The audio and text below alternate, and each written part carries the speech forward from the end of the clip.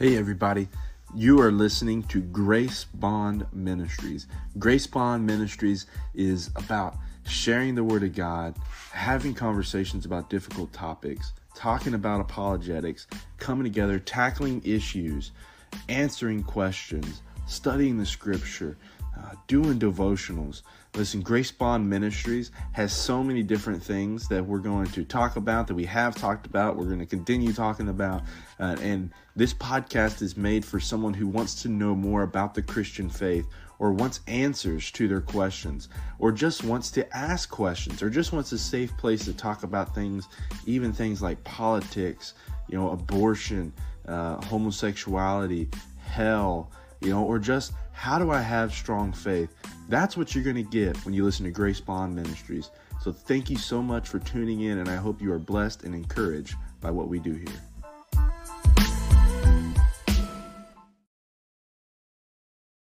Hey everybody, welcome back to Grace Bond Ministries.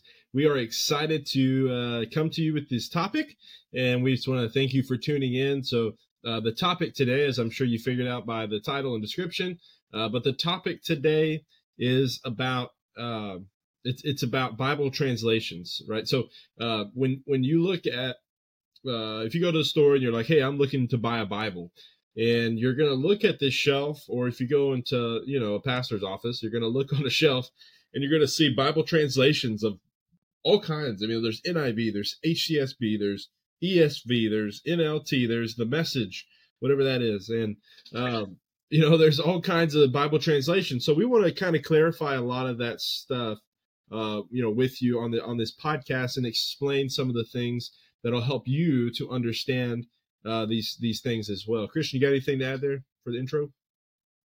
Yeah, we're excited. We want you to. Oftentimes, it's hard to pick a translation, but once you find the one that you really like, you can stick with it. And we want you to get something that you'll be able to read, to study, to know more about God. And so hopefully this podcast can help you answer some of the questions you might have had about translations.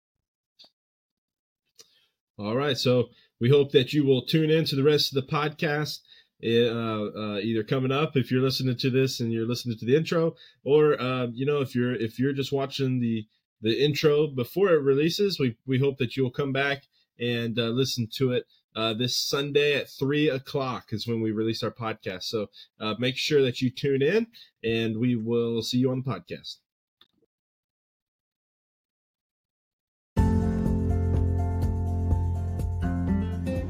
For it is by grace you are saved through faith, not of yourselves, but it is a gift of God. Ephesians 2:8. Welcome to Grace Bond Ministries. All right, so we're here on Grace Bond Ministries. It is good to be back with you guys. Christian and I, we haven't recorded something in a long time. We recorded with Miss Joanne Lapp a few weeks ago as she shared her testimony. But a recording like where we just tackle a subject or a topic or talk about something, we haven't done in a while. So we're excited to come back. And if you're watching this is actually our second time recording the same podcast because we had some technical difficulties. And long story short, we only had my side of the recordings, and so it was pretty much just me looking like I'm talking to myself. So. But from the looks of it, I was a good listener as well as a good talker. So, but anyways, we're coming to you again, and as you heard in the intro, we're tackling the topic of Bible translations, and it's a very, very fascinating topic to me. I mean, I think there's different aspects of it that you're probably only going to find interesting if you're like a history buff or something like that, or just a Bible nerd. That's one thing I have to figure out in my life. What is something that I'm interested in because I'm a Bible nerd, and what is something I'm interested in because it's just stuff that Christians need to know, not Christian himself. Me too. Yeah, you need to know it too. So anyways, that's what we're talking about. Christian, you got any opening thoughts? Yeah, I mean, it's something that I've always looked at, always had fun looking at all the different charts and seeing which ones compared to another one, or are they a lot of similarities, or some people can get very heated about this topic, but I don't think I wanted to get heated.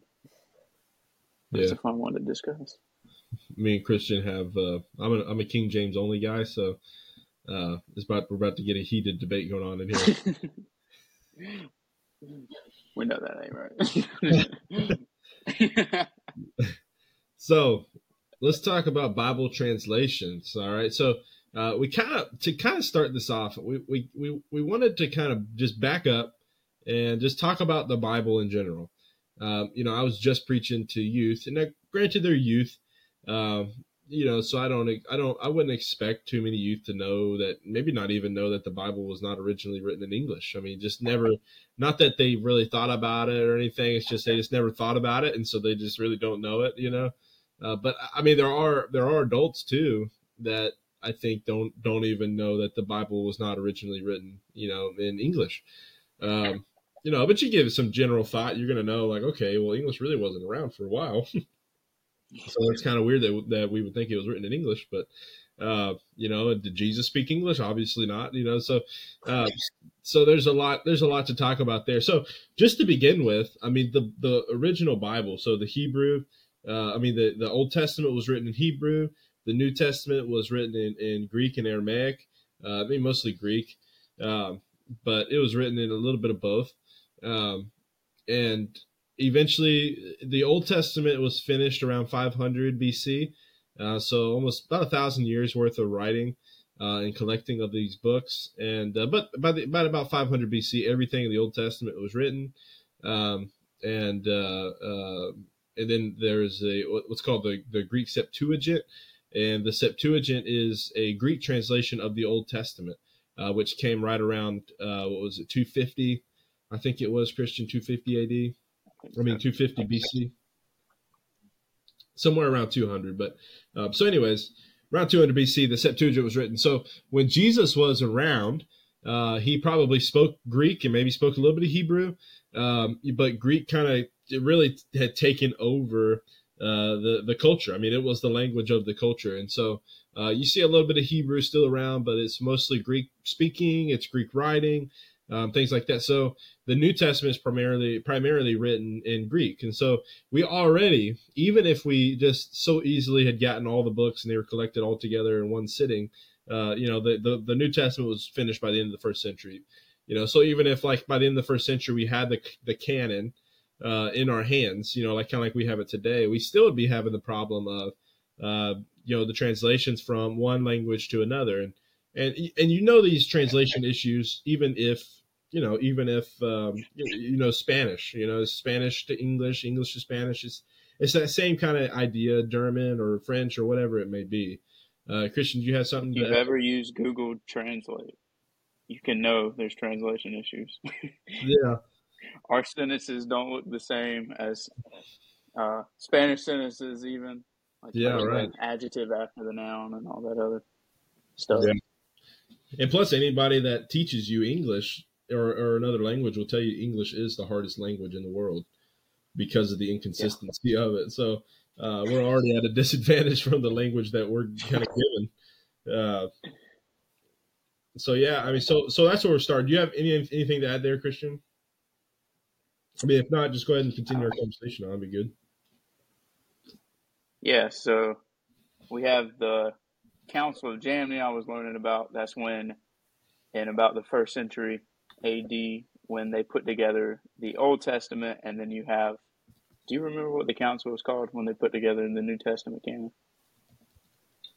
Was that Nicaea or no? I know Athanasius is the one that did it, but I don't remember what the council was called. Athanasius. It's not Trent, was it? All these different councils. We learned about this in Bible history in college. But so all of these guys, all the books in the Bible were written and inspired by authors, written down to their scribes, and then translations were steady, made over time. And so they were written on documents, and they had to steadily be updated or given across different times of history. And if they were burned, they would have to try to re-put together. And so we can kind of see it now. The amount of translations we have today is wild compared to what they even had back then. Because if you were in the Old Testament, you had a small amount of translations and scrolls inside the temple, and then when Israel and Judah were taken over, you're having to dig them back out, find them in the ruins, and try to put them all together. And so you have the Old Testament and New Testament written in Hebrew, Aramaic, and Greek. I think I'm just repeating until we find our council. So that one guy named Athanasius. But basically, the council was religious leaders getting together and figuring out what was supposed to be in the canon, what is in the Bible that we have now in the Protestant. And so it's not that certain books weren't written by people, but you can see contradictions in books that aren't in the canon, like you have the Gospel of Thomas, and there's another book of Corinthians that's mentioned that was written, but we don't have, that's not a part of the canon. And we can see the difference, even reading it, the power of the books that are in the canon versus the books that they did not put in. And in the Catholic Bible, we see different books that were added that were not added during this part of the canon. Yeah, and really, I mean, I guess it's not necessarily weren't added, but they were just so debated. And then really, I mean, to be honest with you, they were just kind of debated out. Because, I mean, the authority, the same authority was not imposed on both scriptures. But I think the biggest thing is who wrote them, and the you know, there a lot of these writers of the Apocrypha, we don't know who they are, and you know, not that we necessarily have to know. I mean, granted, the canon of Scripture is just a huge subject, but pretty much, you know, we kind of go off of what was used, and you know, what was decided, and you know, what was actually being used, what was God using in His church throughout all these years when there was not a Bible like we have today. And it's kind of a hard concept for us to understand because we're so used to having that Bible with the collection of the 66 books. But, you know, that whole process of how that actually came about, that we have 66 books, I mean, it took years. I mean, it took a lot of years. And so, you know, finally, by the end of the 4th century, it seems pretty well established that the 27 books of the New Testament are this is it. You know, and a lot of that has to do with the Gnostics that were coming in there and saying that these other books were scripture when they weren't.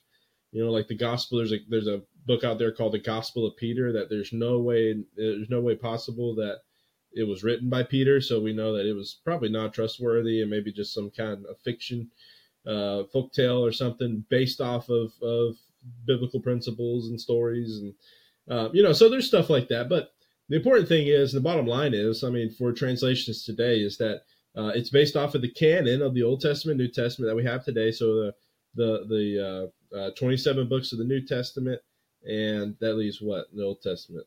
39. If I got to it. I got you. Quick mess.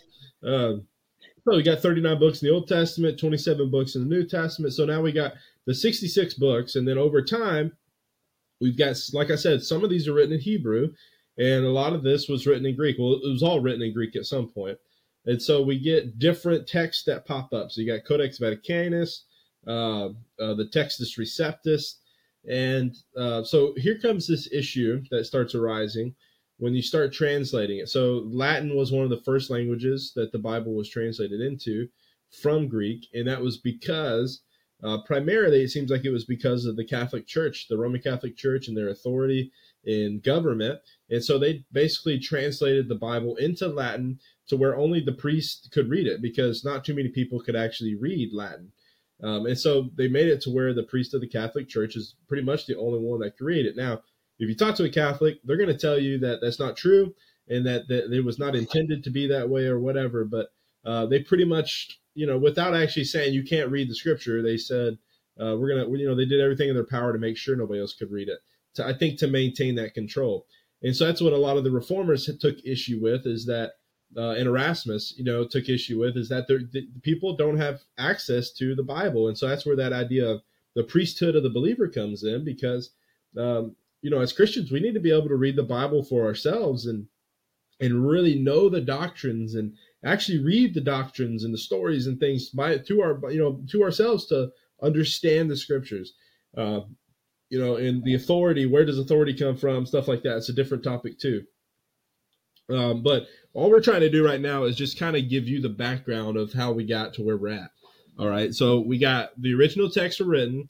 We've got the canon of scripture was kind of decided. It was figured out, I guess is probably a better phrase. Not necessarily decided, but it was figured out that these were God's scriptures.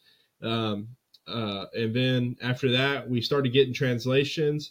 And then let me see what that date was. So there was by 500 AD, the scriptures had already been translated into over 500 languages by then. And different, I think that's different respects of it because,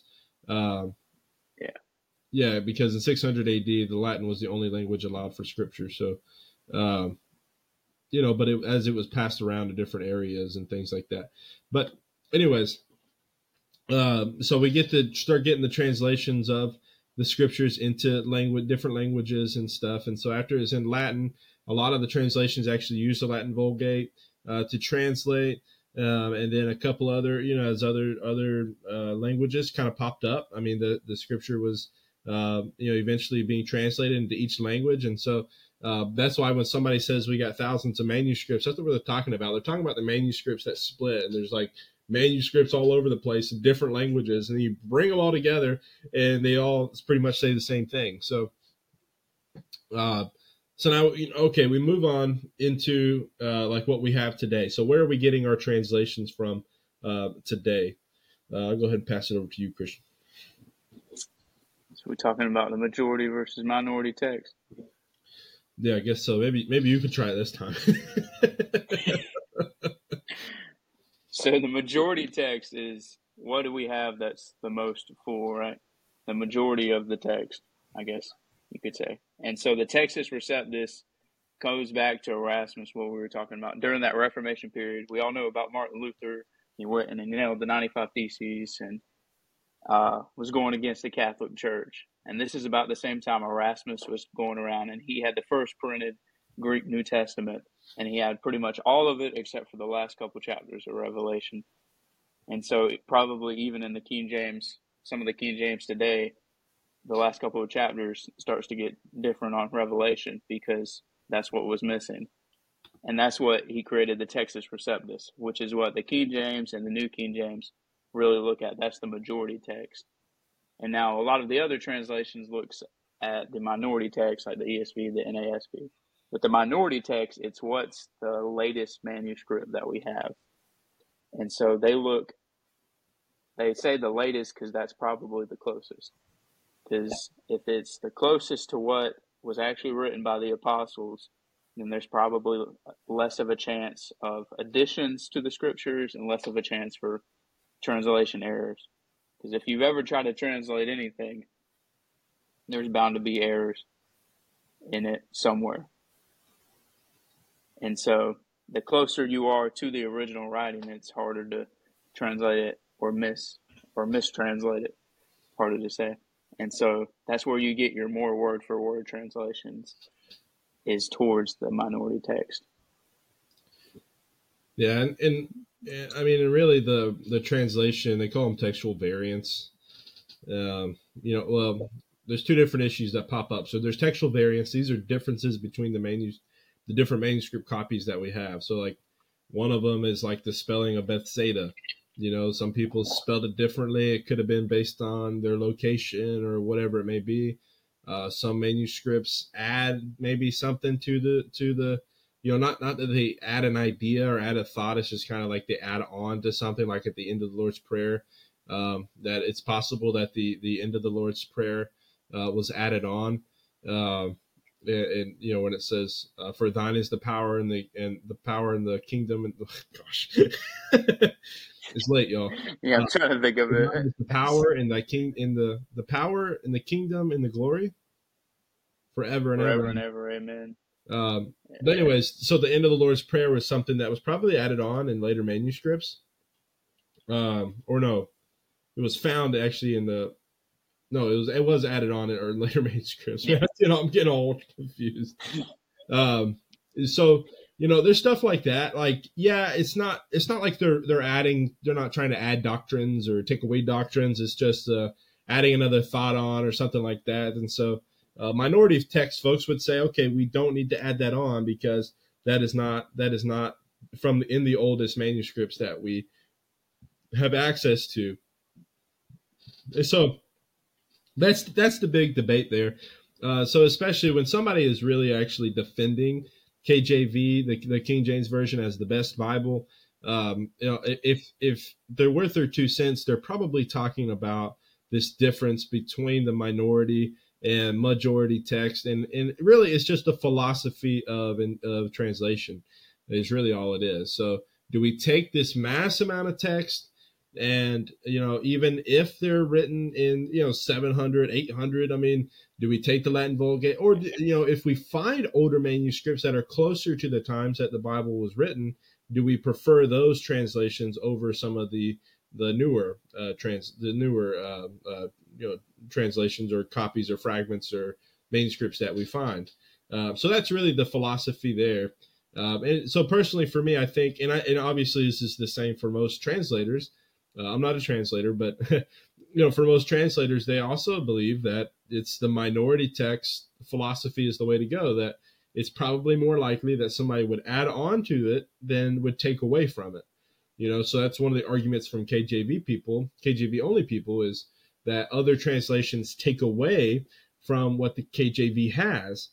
So they're actually taking away from Scripture, but it's based off of the text, the manuscripts that we have, and this philosophy of minority text over the majority text. So, and if you have a good Bible anyways, like, I know people that they use the New King James because in the New King James, it sticks with the majority text, but it always puts the minority text translation in the footnote. So, I mean, if you're really convinced that the majority text is the way to go, that's fine. But, you just want to be aware of some of the older manuscripts that we have. And so when the King James Bible was written, and some of those translations around then, they didn't have a lot of the older translations that we found. I mean, honestly, within the last 100 years, it's been pretty remarkable what we found, like the Dead Sea Scrolls. And I think you're right, Christian. I think that was about 1940. So, they found the Dead Sea Scrolls, which was, pretty much a translation, a copy of a lot of the Old Testament scriptures. Yeah. So let's get to talking about this. So let's actually talk. All right. So all that history and all that. Okay, we're past all that history, and now we're here. Okay, when somebody creates a translation, right, like the CSB Bible. So if you look at if you have a CSB Bible and you look at the front, and it'll tell you about where the CSB comes from and all that. The CSB was written from. It had 100 translators that worked on it together from different denominations, different backgrounds. All worked on the translation together to try to get the most accurate translation, but they also worked hard to make it readable. It's just, in most Bibles you have, especially study Bibles, they're going to explain all this at the beginning of your Bible, of why the way they translate it is the way that the translators prefer to translate it. And so there's two different types here. Christian's got a chart too. If you want to go ahead and pull that up. And I'll kind of keep explaining it to get pulled up. But so on this chart, it talks about there's two different ways to translate. Even so, you got the minority and majority text. That's a different debate. All right, but most of these modern translations agree with the minority text philosophy. And so once you actually translate from the Greek text. Once you actually translate from the Greek text, then you have to decide which is better, a more of like a thought for thought, or what's called a dynamic equivalence translation, or a word for word, which is more of like a formal, or more, I don't like using the word literal, but a more formal equivalence is what it's called here, but it's more like a word for word. So if the Greek says it, they try to match the Greek that the best as possible.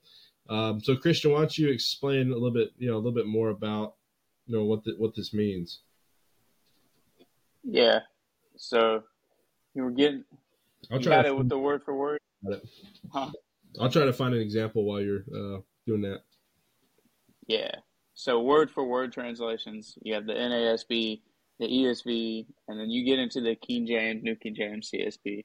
These translations look at the Greek word and they translate it exactly what it would mean in English. Now, they run into some language barriers where we don't quite have an English word that describes that, because they've got like the perfect tense, which means continuous, and then they've got male, female, and neuter nouns, and then all these different not translations. What are they called? Wow. Words are leaving me. English are hard. But they've got these different forms of the words that we may not necessarily have in English. And so they do their best to go word for word, word by word. And now you move to the thought for thought translations. You got the NIV, the NLT. You're trying to think of like tenses you're talking about? Yeah, tenses and English syntax and all that. The form of the sentence. So with NLT, and then I know that's the New International Revised Version, and then GW's the God's World Translation, and some of these other ones.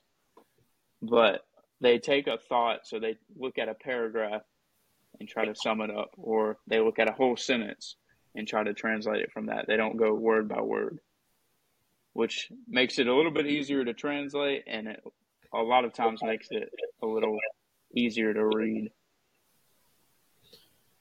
So I've got an example here. So you just, on the Bible app, you click on a verse on the Bible app and you hit the word compare, and then you can pick the translations. So this helps when you're studying, because you can just see how different translators decided to translate this verse. And the more different the translations are, the more it's probably important for you to look at the Greek, because there's probably some strong difficulty with the Greek there. And really, if you really want to dig deep into theology, you're going to have to understand that Greek anyways. All right, so looking at the chart here, though, so I've got John 3:16 pulled up, and so if you look at this chart, let's go from all the way from the left side. So the most word for word translation according to this chart. I mean, these are all debatable on where they should be on the chart, but so the NASB for John 3:16, for God so loved the world that he gave his only begotten son. So only begotten, or one and only, you'll see in just a second, but his only begotten son, that whoever believes in him shall not perish, but have eternal life. So then if you kind of ease on over and go to like maybe, right in the middle. So in the CSB study Bible I have, it calls the middle like an optimal equivalence. And so it's like that mix between formal and thought for thought. But so like in the CSB, it says, for God loved the world in this way. He gave his one and only son. So that's an understanding of what only begotten actually means. His one and only son, so that everyone who believes in him will not perish, but have eternal life. All right, so that's like the CSB. Then you kind of go over to the other side, like in the NLT. It says, for this is how God loved the world. He gave his one and only son, so that everyone who believes in him will not perish, but have eternal life. So you kind of see as you read these different translations that that they're not, they're pretty much similar. It's just different ways they word it, But honestly, if you go look up the Message translation, the things that are way off, I don't know what the Voice translation is, but if it's farther than the Message, I would probably stay away from it. But and it's not necessarily that the Message is is terrible, but it's more of like a summary of the scriptures rather than even translating the scriptures. So like the NLT is a thought for thought translation, but it still stays true to the text. So that's why it's a little closer to the line there, but it still is a more thought for thought translation. And you'll see a lot when you compare the translations NLT to more word for word ones, that you'll see that the NLT translators kind of add their interpretation into the translation that they come up with. Right. And so you look at something like the Message. So the Message, like I said, it just kind of summarizes. It doesn't really teach you the scripture. And if you had it during church, you would have a very hard time even following along. Like this, it says, this is how much God loved the world. He gave his son, his one and only son. And this is why, so that no one need be destroyed. By believing in him, anyone can have a whole and lasting life. God didn't go to all the trouble of sending his son merely to point an accusing finger, telling the world how bad it was. He came to help, to put the world right again. Anyone who trusts in him is acquitted. Anyone who refuses to trust him has long since been under the death sentence without knowing it. And why? Because of that person's failure to believe in the one-of-a-kind Son of God when introduced to him. So obviously, like, that's not wrong, it's just not, it's not really safe to the text, And so if you're going to really start reading your Bible and things like that, you're going to want something closer, at least to the middle line. The NLT is still a good thought for thought translation. But yeah, that's just one example of different ways that it'll sound in different translations. And, and you can always look up the Greek. I use Blue Letter Bible, and you can look up the Greek or Hebrew of a text and just see, okay, this is what the original word meant. You're still going to have like a little bit of an understanding of how the Greek language works. Like when you look at John 1:1 and you look at, should it be should it be he is the God or a God, or is he God in essence or thought? In John 1:1, like stuff like that, you're going to have a little bit of a background in Greek, but a lot of times you can just see the word and say, okay, this word literally means this, and like only begotten literally means one and only. Is another way to translate it. So, if you look into the Greek, you'll start seeing some of that stuff, and you can do that easily on the Blue Letter Bible website. Or I'm not sure how well it works on the app. I've had a hard time with the app, but the website works pretty good.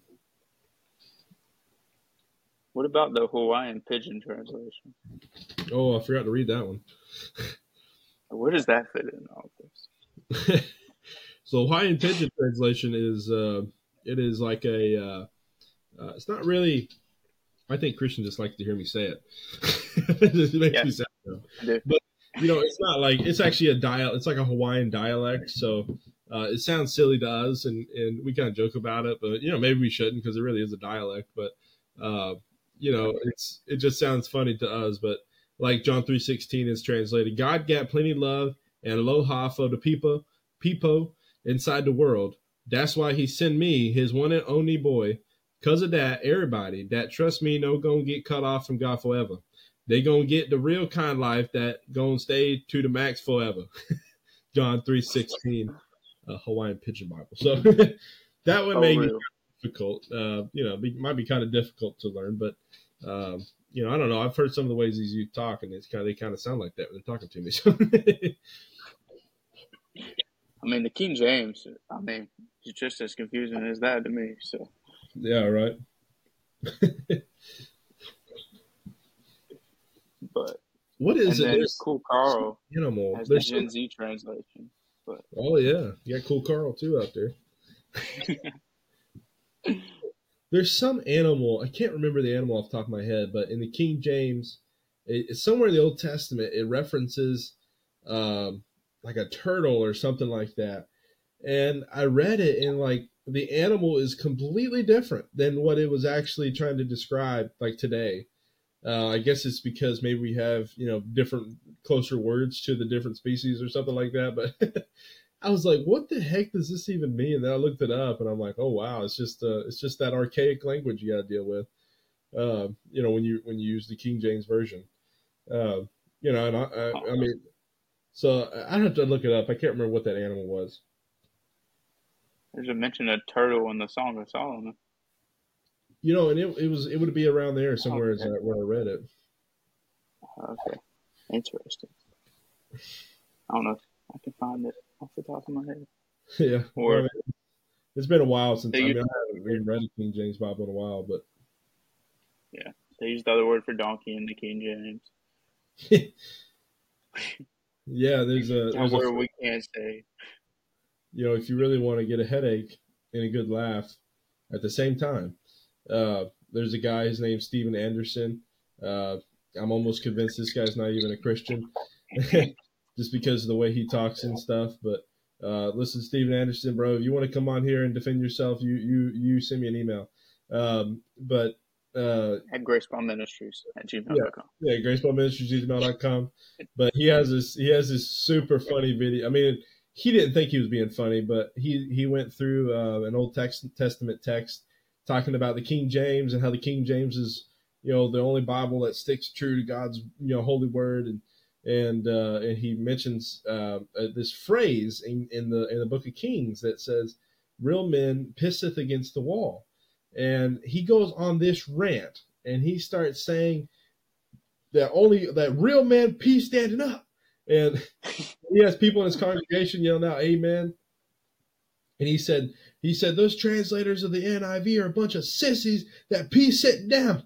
It was just, it was one of the funniest videos. And so it makes you laugh because it's just so silly, but it also gives you a headache because, this guy's trying to be genuine. Just the thoughts that come through there, and he was talking about some country he went to and that there was a sign that says men must sit down to pee, something like that. It was so stupid. And, so you want a good laugh. It was a good laugh for you.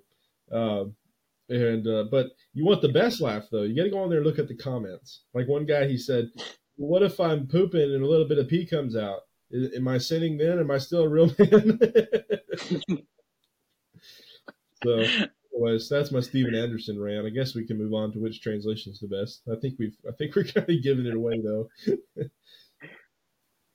Yeah, we gave it away that King James is definitely the best translation right there. No, I'm kidding. But there are people like that who stick hard to the King James and try to deny all these other translations. But as you've listened, you can kind of tell that that's not true. That these minority text manuscripts that we found that have been closer dated to Christ would stand true above them. And so I guess I can start with translations. If you're looking at translations and you walk into a store, if you're a newer believer, if you're younger, like for our kids ministry, we have like the NIV. A lot of the study Bibles in our youth group that were bought prior to me are NIV. When I was first in youth group, when I graduated from elementary school and went into middle school and went into youth group, I got an NLT. It was like a guy's application study Bible, and it was NLT. And then I think almost like the more you mature or the better you get at reading the Bible, you can go towards more of the word for word translation. And then sometimes, like I read the NASB, that's probably my favorite translation, probably because I'm a Bible nerd. But sometimes I read it and I'm like, I have no idea what this means. So I look back at the NIV, I look back at the NLT to try to figure out exactly what it means because it puts it in easier terms to understand, I think. But NASB is great, ESV is great. CSB, I'm Baptist, and the joke is that's the core Southern Baptist translation. So I'm always good for that translation too. Yeah, and people say that because CSB, like I mentioned earlier, there was over 100 different translators that helped translate it. But it's published by Southern Baptists. And so you'll see like Southern Baptist articles, Southern Baptist footnotes, stuff like that. But footnotes for like study Bibles and apologetics Bibles, stuff like that, you're going to see more of like a Southern Baptist twist on the doctrine and a twist. It sounds bad. Yeah. Southern Baptist take on the doctrines and verses and understanding things. And, so my preference right now has been the CSB. I picked one up a few years ago and I really like it. It doesn't seem as grainy to me as like the NASB, but it doesn't seem like, like I love the NLT too, like, and they're all kind of in the center there, but I think the NLT does a good job at like just making it just really easy to read. And actually, if you're listening to the NLT Bible on the Bible app, it's actually, what's the word I'm looking for? It's like dramatized. That's the word. So it actually dramatizes it as you read it. So it kind of helps, to help you stay focused a little bit. But I think that, like, even Dr. Ray, one of our professors from school, he has a PhD in New Testament, and he told me one time, he said, a lot of times, like, well, of course, he can just pick up a Greek Bible and just read it. So there's no better word for word than being able to read the Greek. So, but yeah.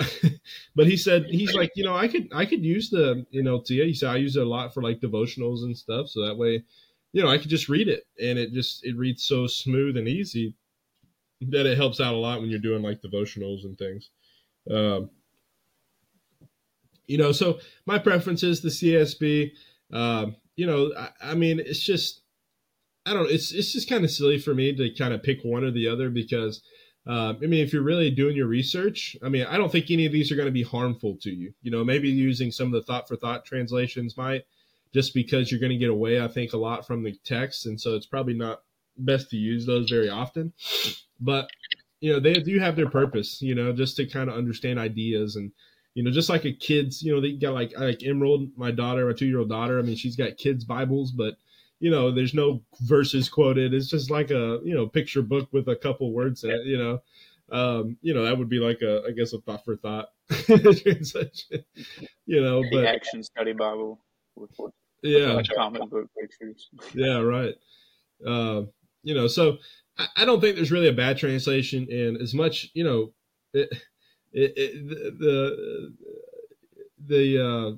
King, as much as we picked on the King James version, it's not a bad translation.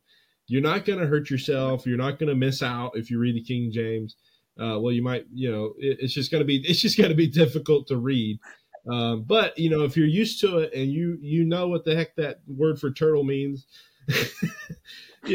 because one of the issues I faced as a preacher is when I would preach out of the King James, and that's what happened. I come across this word. I had no idea what it meant in English, and because it was archaic English.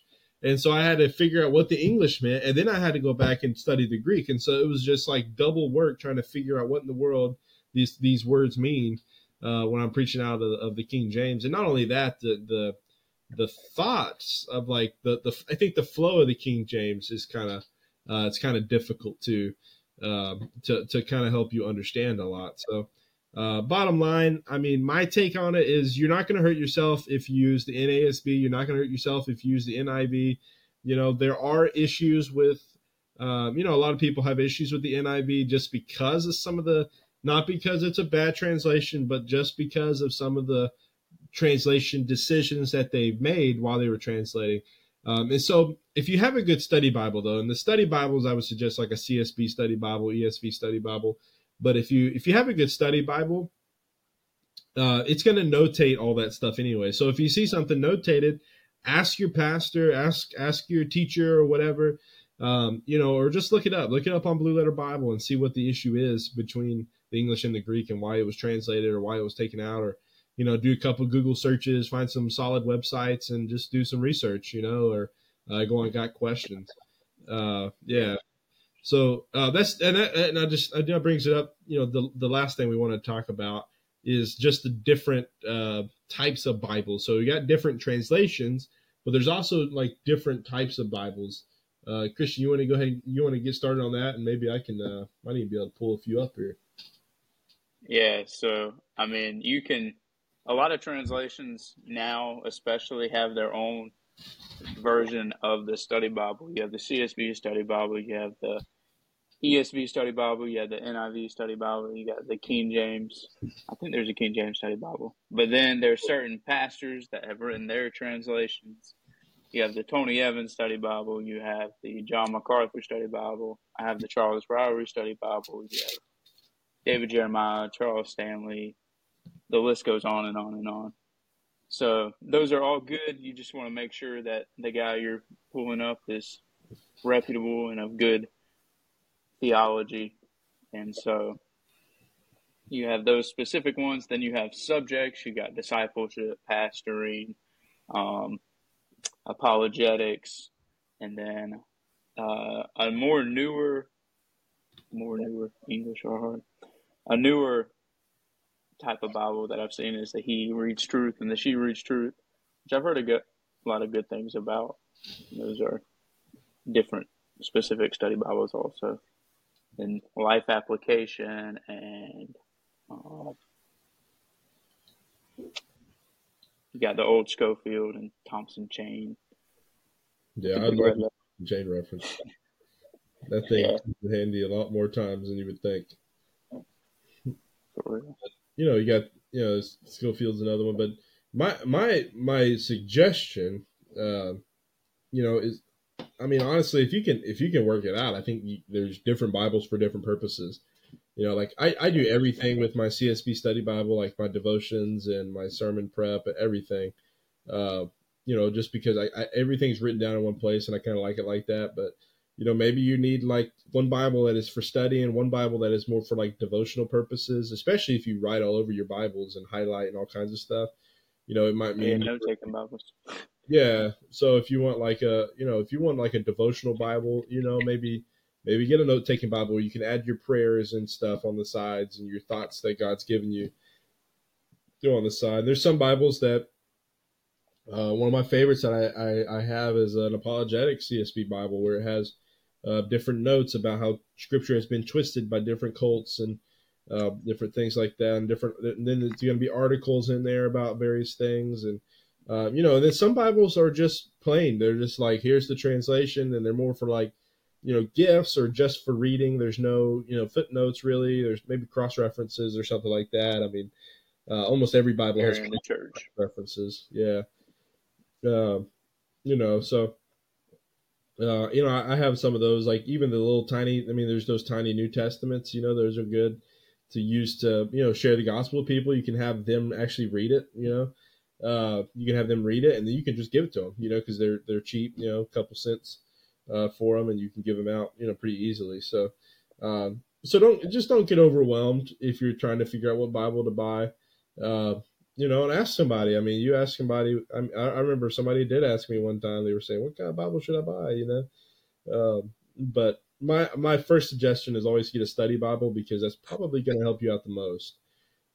Because, you know, even as you're doing a devotional, you can kind of read the notes, and it may help you to kind of understand the idea of what's going on.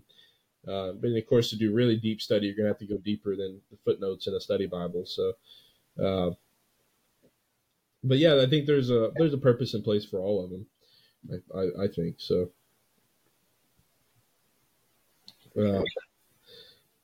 Yeah. So Christian, you got any final thoughts? Any, you know, something for people to take away? I mean, there's no reason to get in a fight about any of this. It's all the Word of God, and find the translation that you'll actually read. Because I know a lot of youth or some people have these Bibles that they were given. Like, I think half of our baby Bibles are like King James Version, and it's just the Psalms, Proverbs, and New Testament that were given when we're born and child dedication and stuff like that. And they're like, I don't really read it because I don't understand it. So find a translation that you can read and that is sticking true to the Word. I think the closer you can get to the word for word, probably the better, as long as you can read it and you can understand it. And so I would encourage you to do that and just dive into the Word. Those study Bibles are there to help you. It's a bunch of guys who have studied the Word for as long as we've been alive and longer. And so to have their notes, see what God has taught them, is always something to look forward to. Yeah. So my final thoughts are, you know, just to just something to really take away and get a hold of all this. For one, I hope it kind of encourages you to. I mean, we went through that history and stuff real fast, and you know, maybe it'll encourage you to go back and be honest with you, we might need to be fact checked on some of that, but you know, go back and look at the history. I mean, it's pretty fascinating how God preserved His Word and made sure His Word made it throughout history. It's pretty fascinating just to see that, and then look at the front of your Bible. It probably explains your translation that you have and how it came about, and you know, the history of it, the dates of it.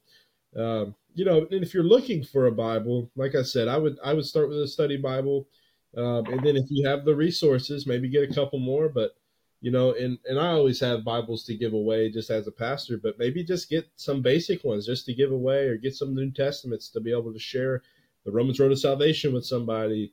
You know, so just you know, just get the Bible and get in it, get into God's Word. And you know, if you feel more comfortable using King James, use it. If you feel more comfortable using the CSB, use it. You know, whatever you're most comfortable with, it's something you can actually understand. I have seen that before. Like somebody told me, "Well, I just like the King James. It's just so much easier for me to understand." But then when they read it, it is you know, so choppy. You know, don't use something if it's not really helping you understand it. You get you a translation that'll help you to understand it and just read it smoothly. And maybe you do need the NLT because it's dramatized on the Bible app, maybe to help you focus a little better. I don't know. I don't know what your needs are, but if anybody wanted to reach out and wanted advice, just tell us your circumstance, and maybe we could kind of help you figure out what would be the best translation for you. And even like pastors, like there's like a Bible I have that is really for preaching, like the way it sits like it sits and it stays open and different things like that. And it's not real bulky, so it's a Bible I use for sermons. I don't write in it. It's just clear. The wording is big enough where it's not hard to see it and while I'm preaching. So there's different reasons, just different strokes for different folks, so just just pick a translation that really works for you and your circumstance. And the most important thing is to just be in God's word and trust that he's going to speak to you through his word. And I can promise you, I've heard from people that say that God has spoken to them through the CSB, God has spoken to them through the NLT, God has spoken to them through the KJV. So, just make sure you're in God's word and listening to his voice as you study and learn and read it. So yeah, I think that's kind of where I would leave it. And we just want to say thank you guys so much for watching. We hope you benefited from this and hope you're encouraged by this, and hope that you kind of at least get a better understanding of Bible translations. And if there's any of these topics, like we always say, if you want us to go deeper on anything, just send us an email, gracebondministries@gmail.com, or reach out to us.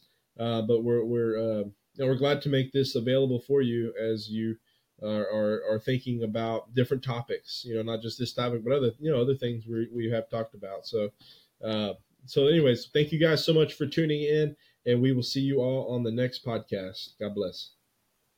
Oh, let me add this before we quit.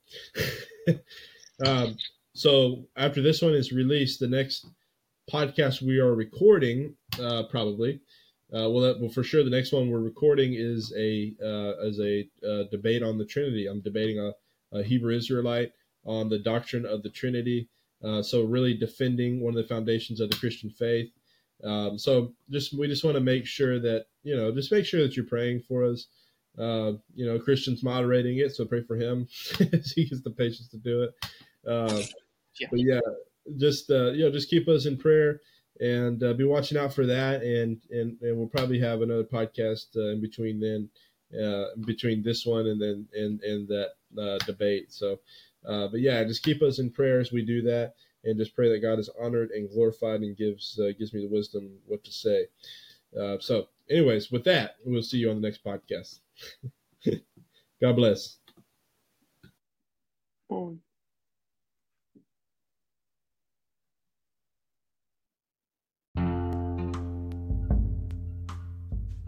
Thank you so much for watching the Grace Bond Ministries podcast or listening to the podcast. I know there's various ways that you could be listening to this right now or watching this right now, but I just want to say thank you so much. And if you would, wherever you're listening, if you're listening on YouTube, subscribe to the YouTube channel. Podcast, please leave a 5-star review and write a little thing in there. If you're on Facebook, leave a comment. Let me know how this impacted you, or even any other questions or comments or concerns you may have. And also, if you have an idea or you have something you'd really want to talk more deeply about, you can always email me at gracebondministries@gmail.com. But thank you so much. Remember, for it is by grace you are saved through faith, and not of yourselves, for it is the gift of God. Thank you for listening to Grace Bond Ministries.